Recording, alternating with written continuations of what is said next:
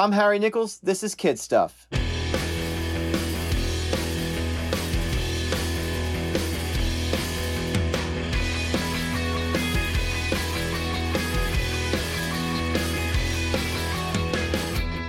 I'm a teacher and indie musician living and performing in upstate New York. And on this podcast, I'm sitting down with creatives of all sorts to talk about their own adolescence and how they came to be the adults that they are today. This month, I got to talk to teacher, rapper, hero, Mega Ran. Mega Ran has been a major figure in the nerdcore hip-hop world, touring internationally and bringing powerful, positive messages to rap music. His recent LP, Live 95, reached number 6 on the Billboard hip-hop charts, and personally, I have been a fan for many years, so this was a really, really special one for me. I'm excited to get to the interview, but before we do, I want to make sure to mention that I have a new record on the horizon. My third LP, Songs for the Rich and Beautiful, will be coming out this fall, so be sure to follow me on all the social at Harry Nichols Music on Facebook and Instagram to hear the story from the beginning. As usual, all the music you hear on the podcast is linked in the show notes. All right, everybody, here's Mega Ran. Mega Ran, thank you so much for joining me on this, man. No problem. Thanks for having me, man. This has been a crazy time for me, but I'm happy to sit down for interesting podcasts and interesting topics. Yeah, man. So yeah, I'm all about it. A lot of what I do is kind of rooted in nostalgia. Mm-hmm. I just wrote a book, and a lot of it is about the crazy times and stories I've had, which have made me kind of the person I am today. So there's a lot of that. That's a common theme within my work. So being able to talk about the past and how it, shapes the future is like really, really important to what I do. Definitely. So, I mean, you jump in on that topic already. I kind of wanted to talk at least a little bit about like the idea of fandom with you. I sense that you and I kind of might have had sort of similar experiences with like just being drawn to particular stories or particular media and having that really kind of sculpt the people that we were then and also the people that we are now. What were you into as a kid, and how do you see that continuing to sculpt who you are? Well, I think being I was always into, I was a very, I guess, curious kid. I would say that's the best way to put it. I was curious. I always wanted to learn more and do more and figure things out. So I tinkered a lot. I had toys, but I would take them apart and figure out how they worked and put them back together. I did a lot of reading, a lot of studying, a lot of reading comic books, a lot of cartoons, anime, video games. Anything I could get my hands on, usually, that would pique my curiosity, so I was big into tech because of just the idea of taking things apart, rigging them and trying something new. Sure. That was really a big part of my childhood. I hear that totally. The idea of taking things apart. I have this memory when I was in third grade. I can tell you exactly when it was. I was in third grade, and they just brought in a bunch of like old, like defunct tech, like remote controls and speaker systems that didn't work anymore. And they just like let us like go at it. You know what I mean? Like it was just such a fun, exploratory experience, That's cool. Sounds like kind of you were in like the same kind of like activities, play, Yeah, man, that reminded me of like science classes early on, where they would give you the battery and the wire and the light bulb, and you'd like try to figure. And I think that was kind of when it hit me like, oh man, like if you put things together, like you can make, cool stuff happen. Like a light can go off, Right. So my GI Joes, I would take them apart, put them onto other bodies and make all new characters. And, sick, man. Airplane or vehicle parts I'd take apart and, put them on other things and make new versions of stuff. Like that was remixing was definitely a big part of what I was doing. Hell yeah. Well, hell yeah. And I mean, like, that's so funny. It makes me think of like, not that you at all were like this, but it makes me think of Sid in Toy Story and like, you know what I mean? Oh God, I wasn't that bad, but yeah, to start making mutant creations. Yeah, it was kind of like that, but just not as a bad, bad right, kid. Not as a bad human being. Yeah. But similarly, yeah, I was trying new things out. Yeah, absolutely. And I think that that's really cool. And I think that that speaks to the ways that we can take pre-existing things and turn them into creative material, Hmm. which I think is a really important thing. Well, a thing that seems to me as a consumer of your music, like this seems to be important to what you do as well, right? Like you take, you know, pre-existing art, video games, TV, that kind of thing, and you kind of you use it as a way to convey your feelings on those matters. Yeah, this is interesting. This is an angle that I've really never thought about. Like even as I wrote the book, like I didn't make this connection that so much of my, early childhood was me remixing things, and then I would go on to remix things as an adult and make a career out of it. So I never placed that, but yeah, man, I would take the little recorder, sit it in front of the video games when I beat the game, and then put the game, the game soundtrack cassette in my Walkman and come to school with it, just listening to those tunes over and over again. Oh man. And they were such a big part of me. So later when I learned how to like produce and make beats and rap, I was like, wow, well, maybe some of these old things that have been in my head since I was in third grade, will kind of help me here. So I would go back to those tunes and they still sounded good. And so those were a lot of my inspiration for remixing, whether it was Mega Man or Final Fantasy or various retro titles, that's definitely came from, that curiosity for sure. Yeah, for sure. Well, and also, I mean, it's helpful that music has that power of nostalgia to it too. You know what I mean? Like I think video game music, even more so to some extent than like film soundtracks and things, like really like wires it into like people's souls, and their emotions. And oh, absolutely. I think because you're playing a level over and over again, trying to beat it, some of us probably were like that with like 80s movies. Like maybe you had one or two VHS movies, and you watched them over and over again, and you knew them, like the first RoboCop or Ghostbusters or, Top Gun or whatever. Like a lot of us just knew these movies in and out, Sure. So maybe like the way those scripts stay with us, man, like video game songs and themes, because we playing the levels over and over again, trying to beat them, we're like drilled into our heads as kids, and they still sound good today, which is really cool. I think sometimes you can look back on your past. I heard two quotes about nostalgia. They say nostalgia is undefeated, and nostalgia is just bad taste with a better like with rose colored glasses on. But yeah, I mean, you can look back at things you were really into when you were 15, and they're probably not, something you'd bother with today. But that's there's something about that sound, that era, for 8-bit video games that, it's just such a special, time. I heard that somebody said that the Super Mario Brothers theme is like more widely known by like children 8 to 8 or 8 to 80 people, all over the world. Yeah. Than anything, than I don't know, Mickey Mouse or whatever, Right. It's just one of those things that you're like, it, right. And it's just universal, and it just never got old, For me, it's all about the bass line to that one. I love that, like, yeah, right, like the yeah, I love that. I contend that the Super Mario Brothers theme song is like one of the great pieces of music of the 20th century. I'm just gonna throw it out there. It's a bold statement, but no argument for me. Yeah, I didn't think I would get one from you. No, it's masterful art, and the fact that working with such limited capacity to create this music that has to loop over and over again, so that the gamer can have music to play with, but not get tired of it. Right.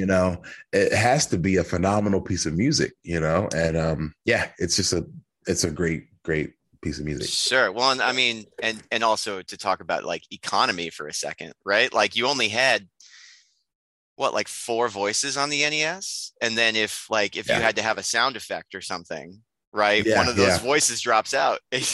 Yep.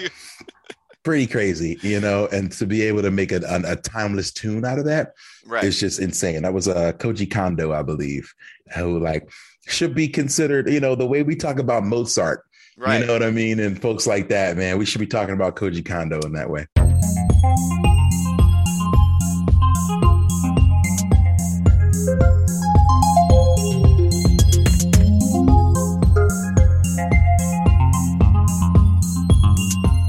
you had to put a couple of adjectives, right, to who you were as an adolescent, and for our purposes, why don't we call it like 12 to 19, anywhere in there? Like, what are some words that come to mind for you?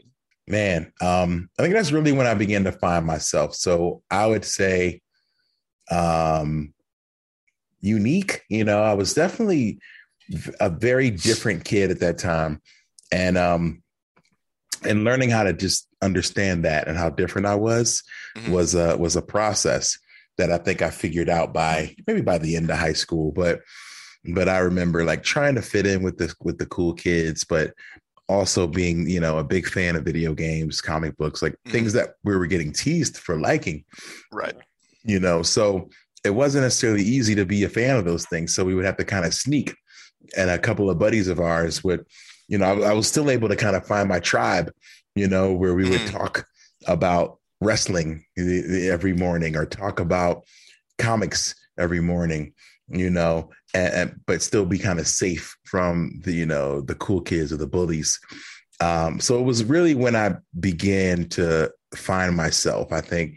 And I think just comfort is probably a big adjective there, because I feel like I found some comfort in who I was. Like I kept trying to figure out who I was and trying to change that to fit someone's mold, but realizing, hey man, I am a little different, and it's okay. I think is what happened during those years for sure. Yeah. And I mean, I definitely remember struggles to come to that conclusion, that being kind of a weirdo, kind of a nerd, right? Like that those things were okay. I think, we were both kind of going through school at a time, kind of like the last age when being into genres, being kind of nerdy, just to put a wide term to it, was like something that was not as marketable. You know what I mean? Like so I'm an eighth grade English teacher right now, actually. And so I kind of see what kids are up to and about right now. And there's like, it feels to me, observing my students, that there is more of a niche carved out for kids who are into that kind of thing, for kids who are like into video games, into comics, into all those things that like Star Wars, stuff that it seems like a little bit earlier on, I remember feeling outcast by, you know what I mean? I have this memory of, I was a huge Star Wars nerd. Like my big thing in like sixth, seventh, eighth grade was like, I was like so heavy into Star Wars. And it was not cool. I remember it was like episode 1 was coming out at the time, and I was super duper excited. And I remember sitting in class and being asked directly by a student. I was pretty good at masking my like obsession and fervor about it, and my friends were not as good at masking it. And being asked if I was like, I think the exact words she used were like, "Harry, you're not one of those Star Wars freaks, are you?" And I remember like kind of buckling under that pressure, and sort of being like, I mean, I like the movies. I'm not that into it. To this day, I'm paying some sort of cosmic debt for that. for your, I mean, that's just, we are our peer groups, and our peer groups are everything, at that age. So I understand, I might have done the same thing at some point, and I remember bringing video game books or comic books to school and try to read on my like downtime, but then like covering them up with like a Sports Illustrated or something else on the cover so that the kids would think I was reading something cool, so anything, I was really, anything pretty much, just like, oh, you're over there reading, right. So, people at that age, it's something that's super expected, you teach kids this, at that age. So, and I did for a long time, and peer groups are everything. So it's like, if one of your peers is like showing a little bit of like non-acceptance to something that you are into, you're definitely willing to kind of bend a little bit and be like, nah, right. I'm not that into it, it's natural. It doesn't take much, but it's crazy, just given how central to the formation of my identity a lot of those things really were. I grew up and I have a ridiculous Star Wars shrine that I'll maybe I'll show you later. But and I like, I in my creative life, I wrote a 9-minute Star Wars mini rock opera. You know what I mean? Dear George, has it ever crossed your mind? Some things were perfect the first time, despite what you thought it should be. These are things that turned into really major aspects of who I was, and I knew that they were major aspects of who I was as well at the time. It's just, I guess it just speaks to how powerful that peer group is, Oh yeah, absolutely. And I think maybe you are paying a cosmic debt of some sort, but but nah, I think that Star Wars has forgiven you. There's been plenty of folks who have done the same thing or worse, Sure, yeah. Denying their fandom or their true love, in order to gain acceptance. So it's a normal thing. It is. Yeah. Well, yeah. So this is why I had you on the podcast, basically just to reassure me as glad to help. I needed Mega Ran to come on and just tell me that I'm a good nerd.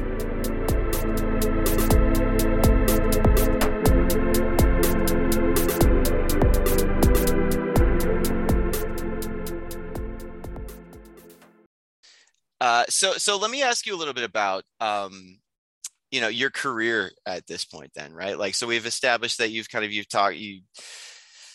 were into the nerdy things as a young man, and coming up and getting into performing, and then getting to make waves and make art in that field is a really incredible thing. And I want to know, what experiences have you had professionally that kind of tickled your adolescent self? Oh my God. This is a great question. It's honestly, man, almost everything. I mean, the day that I decided I was going to leave teaching was based on the reception I had gotten from a Final Fantasy based rap album, There's a massive company called Shinra. I don't know exactly what they answer, but they want to get control of their live stream, and I just can't let that continue. They don't care who they hurt, who they injure, want to turn the whole planet against us. So it's simple, you join the resistance or you wind up going against us. My name is Barrett. And getting attention from the developers of the game, and from PlayStation Magazine, and from Comic Cons all over the world who wanted to book me and have me play. So this is something that 12-year-old Raheem would never have believed. Right. And then to go from that to a chance meeting or listening, I have no idea how a wrestler, Xavier Woods, gets a hold of my music. Is a big fan. He's a huge gamer. He's about to go to the WWE, which is the biggest thing there is. But right before then, he finds my music. He says, "Oh my gosh, this guy's cool. Maybe I could use one of his songs to come to the ring with." And then he says, "Hey, I think I'm about to get signed to the WWE." And I'm like, "What?" And then they go on to become major megastars.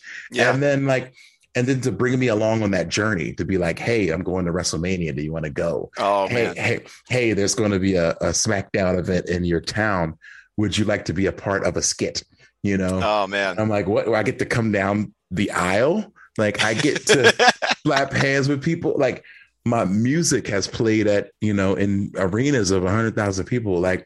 It's insane. You know what I mean? Amazing. I joke about it sometimes. I'm like, man, I can't, my bucket list has been scratched 10 times over at this point. I have to write a new bucket list.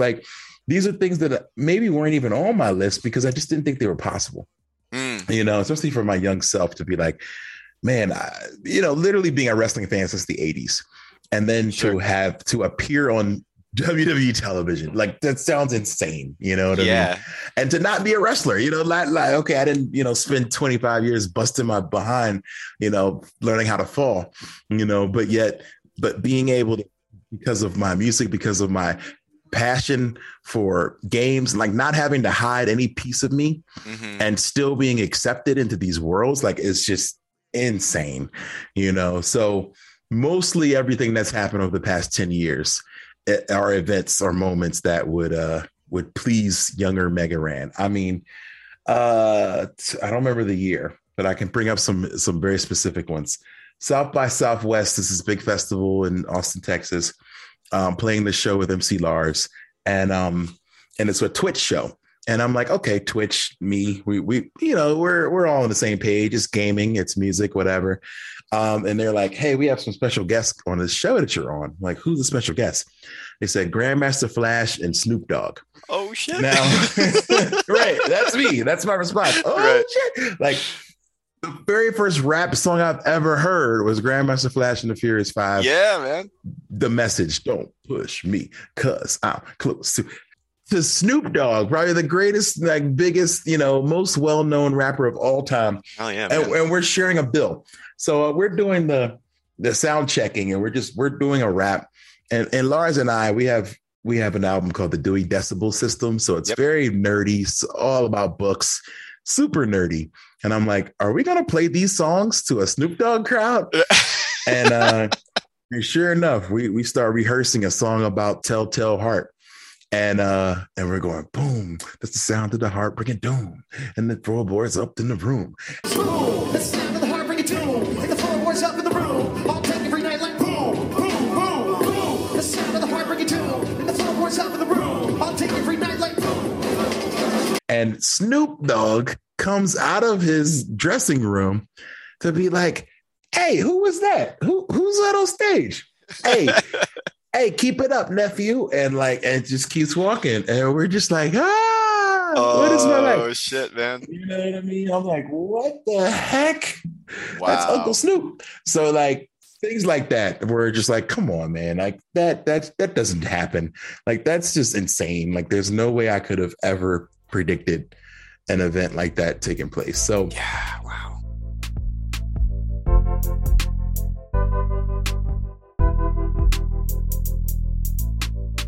2006 was when I started my rap career. I wasn't like full time, but I made my first album and I thought it was pretty good.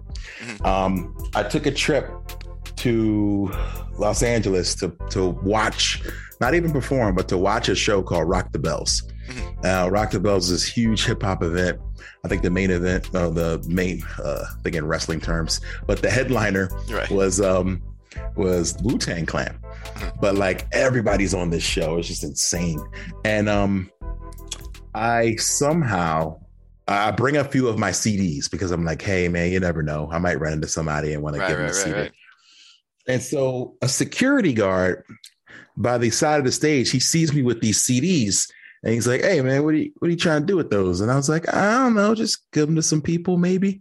And he's like, well, I mean, there's a lot of people back here that could probably, benefit from that. And I was like, huh, really?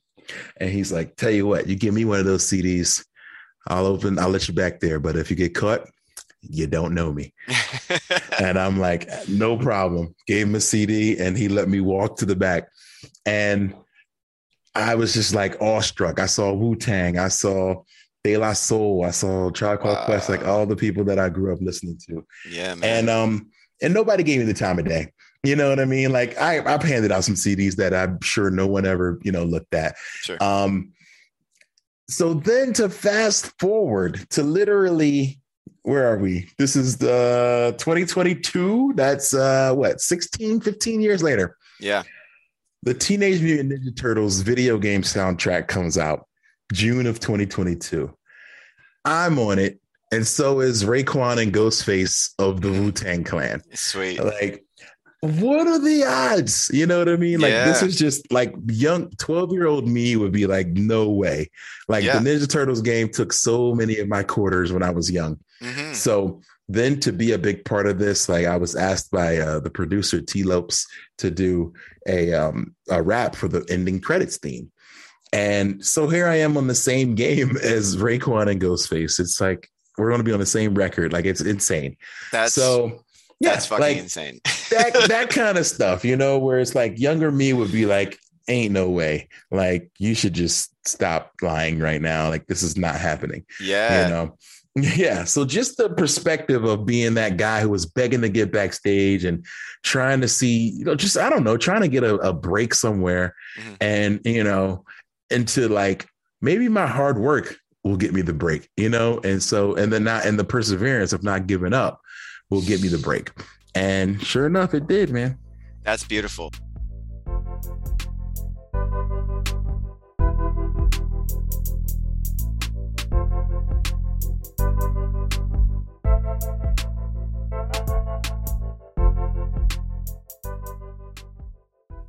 Part of this podcast is about like reflecting on ourselves as adolescents, but also like thinking about our interactions as adults with kids, and just like what that was like. So I would love to ask what was the experience of leaving teaching like? What kind of thoughts are going through your head? And how did you ultimately come to that conclusion?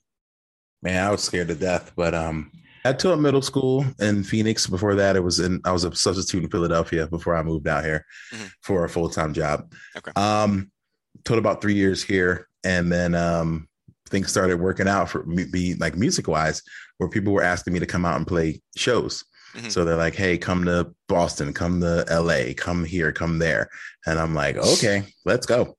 And unfortunately, I was running out of like days I could take off, right? Where it's like, you can't keep doing this. And so the principal was like, "Hey, I'm gonna have to dock you. Like, you don't have a day here, so I gotta dock you." And that started happening where I was just like, "Oh, well, I got to take a Friday because I'm flying. I got to take a Monday because I'm coming back late." And I knew that I couldn't be the best teacher I could be if that was going to keep happening, in middle school, especially, kids need consistency more than anything. Yeah. And it's tough because that's an age where they really don't get a lot of it, so it's really literally the toughest, age for kids. So understanding that, I just knew that I wasn't being the best teacher I could be, and I wanted to be better. And so I was like, maybe this isn't the time for teaching, because music is so flighty, fly by night, that this could end in a month. No one could want to hear from Mega Ran in a month, and then I'll go back to teaching, So that's kind of what I thought. I was like, well, let me try to make the most of this moment where I'm hot and people care about me. And this is in 2011. And, I just gone viral with the Black Materia album. A couple of years before that was the Mega Man Project. I got asked to tour with MC Chris and do 2 months all over the country. And I was like, there's no way I can do all these things.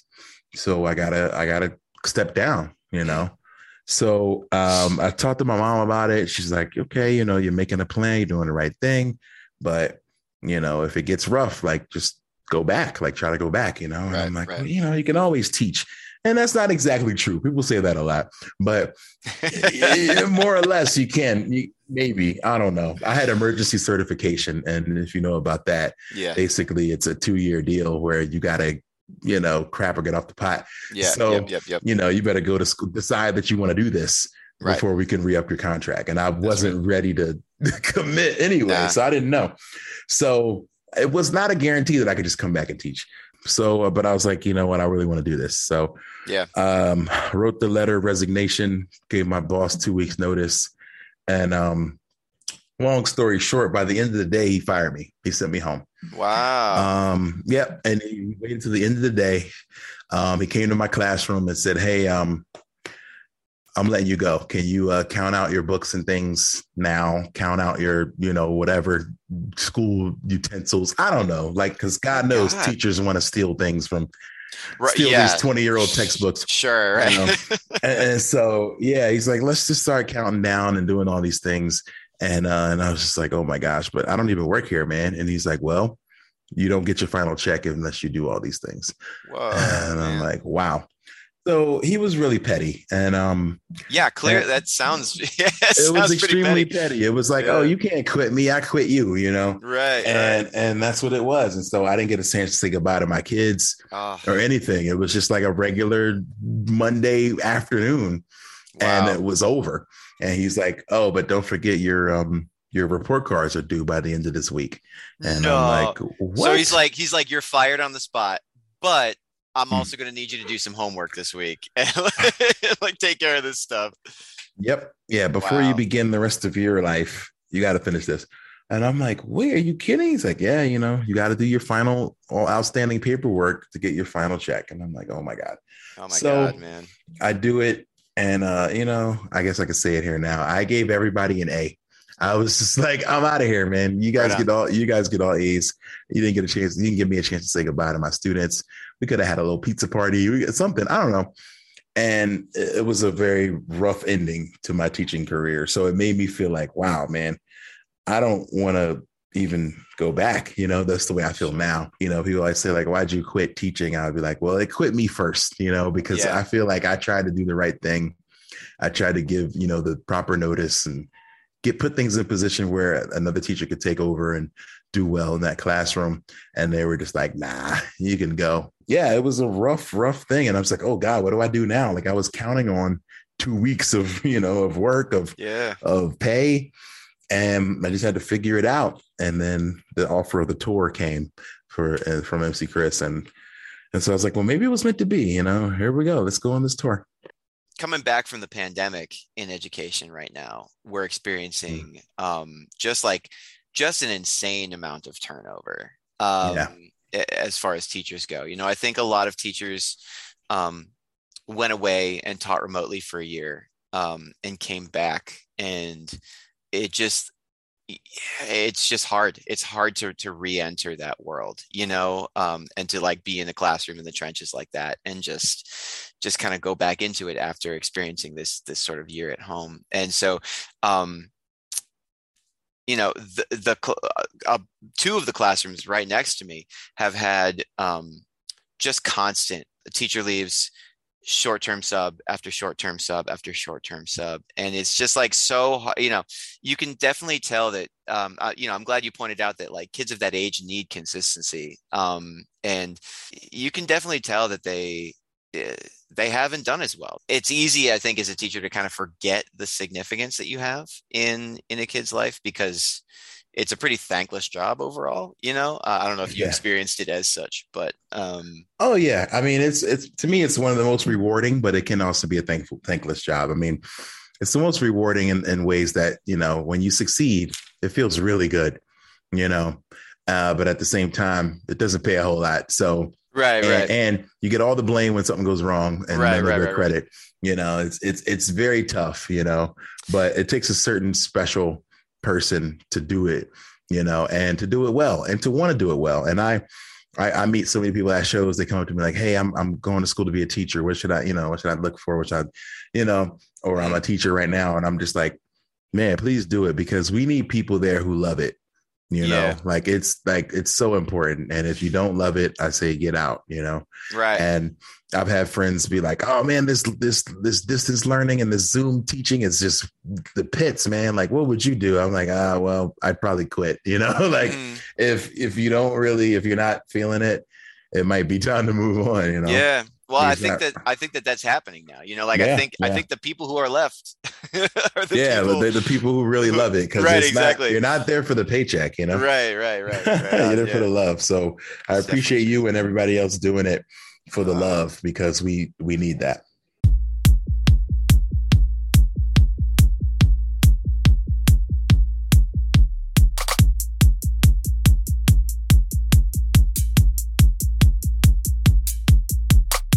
I want to ask you a little bit about fatherhood. Okay. You got a new little baby going on, and I would love to know how it is, man. Oh man, it's insane. We went from zero to baby, it wasn't like we are foster parents. Right. So we are not necessarily the typical, you're 9 months, you do your classes, you start learning about what's going to happen with a baby. It's just, you get a call. Hey, there's a 4-week-old who's been neglected, who could really use some love.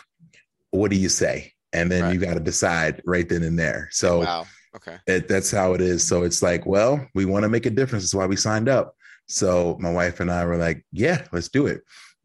And we got this amazing baby boy. He is 8 months old now. We got him when he was a month. And he's just awesome. He's so happy, so chill, so observant, nice. Just looking all around, smiling at everybody.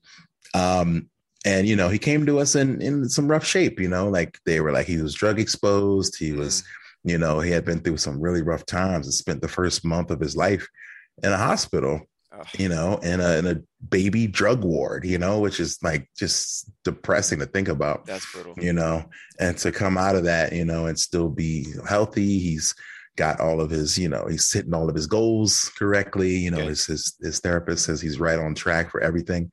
And she's like, this is because of you guys' love, you know? And I was just like, wow, like it really touched me that, you know, like I talk about with teaching, being able to make a difference, like foster parenting, same way, you know, instantly you're making a huge difference and impact, you know, and whether it's for a month or forever, it's like we get to kind of set him on a better path.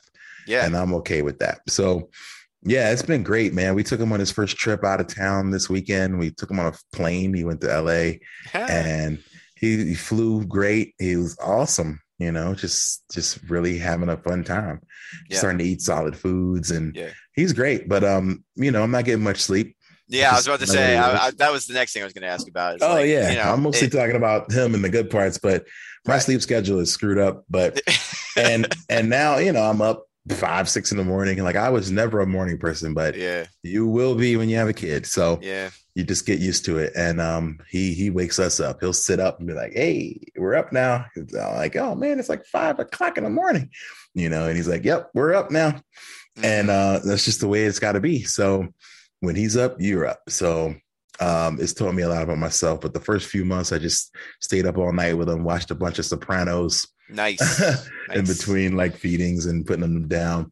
So I caught up and watched the entire season. I had never watched The Sopranos, so I watched the entire series during that time. Yeah. And yeah, like it's just been, you know, it's taught me a lot about myself. Like I didn't know if I could handle this, but now I know I can, you know? Yeah. Like you never know you can until you do it. That's amazing, man. Yeah, I have a vivid memory of watching I watched Love, Death and Robots, the first season of that with my son. Nice. Just like nursing at my knuckle. I don't know if you do that trick, like just to try to get him to fall back asleep. I'm wondering also just about your thoughts about masculinity, right? And the idea of raising a boy as a man, raising a boy. Like what are your thoughts on that, or has that kind of come into play at all? Wow, it hasn't yet, but I always I make an occasional, you know, reference to it when he's with his mom. He gets very, very playful, and sometimes he's kind of, you know, handsy. He's touching. He's maybe like just so excited he might like hit her in the face, and I'm like, hey, we don't do that, you know. Right. So I haven't given it a lot of thought, man, but it is a challenge that I'm up to, and I welcome like to be able to raise a boy in this world, you know, and I'll certainly teach him like that, you know, masculinity and being a man and things like that, and what should be a man, or what a man should be doing or thinking or feeling or acting like it's all garbage, you know. Most of it's garbage, but it's all subjective, you know. Sure. And I want him to be comfortable with who he is and himself, but most importantly to treat people right. You know, and that's really where I want him to be. I want him to be respectful of everybody and, you know, and comfortable, but never having to feel like he has to fall into these, you know, these traps of masculinity, you know, because I went through it too. You know what I mean? Sure. Like growing up, I could specifically think of so many times where, you know, you're caught in this situation where it's like, what's a man supposed to do from high school to college to wherever, you know, just getting in fights that just weren't necessary, you know, just arguments that aren't necessary, you know, saying things like the things that we used to say, especially as rappers. Come on now. Like the things that we say about each other, you know, as put downs were like the absolute worst, you know? Yeah. And yeah, it's so important to be able to grow out of that and look back and be like, yeah, that was wrong. That was pretty dumb. You know, we get to kind of do better. We get a second chance. Like that's where I think that's what's so dope about being parents is we get to do things a little better than our parents did, and push things forward the right way, because now we know better, so we can do better. Now, I'm sure you heard about your favorite actor, comedian, entertainer, or whatever medium that he is in. He's in a little trouble over something that he did, something he's been doing since he was a kid, misusing his power and his influence on people for evil. And the matter's now become legal. Let's talk about some things to make your interactions greater and keep you off the front page of this newspaper. First of all, let's talk enthusiastic. I have been concluding this whenever I do this with just asking if you had one piece of advice that you could give to your adolescent self, what would it be?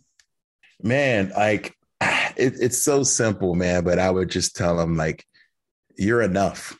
You're absolutely enough, man. Like, because I went through so many peer groups, relationships, you know, romantic relationships where I just never felt like I was enough, you know, or, you know, I wasn't the right type of person, you know, something must be wrong with me, you know, and to be able to get to this point in my life without changing that, you know, I would just let them know, like, man, you're enough. You're absolutely enough the way you are. So hang in there, kiddo.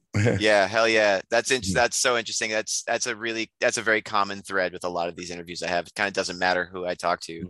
Just this concept of reinforcing the idea that they're enough. Yeah, and it probably wouldn't work as a, you know, adolescents are like, man, whatever, man. I got to be cool because this girl, you know, I got to take this girl out, or I got to, you know. So yeah, it probably wouldn't work. I wouldn't listen to myself. So it would just be one of those things that you say to a kid and hope that it gets through on some level, right? Yeah, you just hope. You do. Well, Mega Ran, this has been an absolute pleasure, man. Thank you so much. I'm a huge fan of your music. Thank you so much for joining me on this. This is awesome. Harry, thank you so much, man. Great talk, great questions. This has been a lot of fun.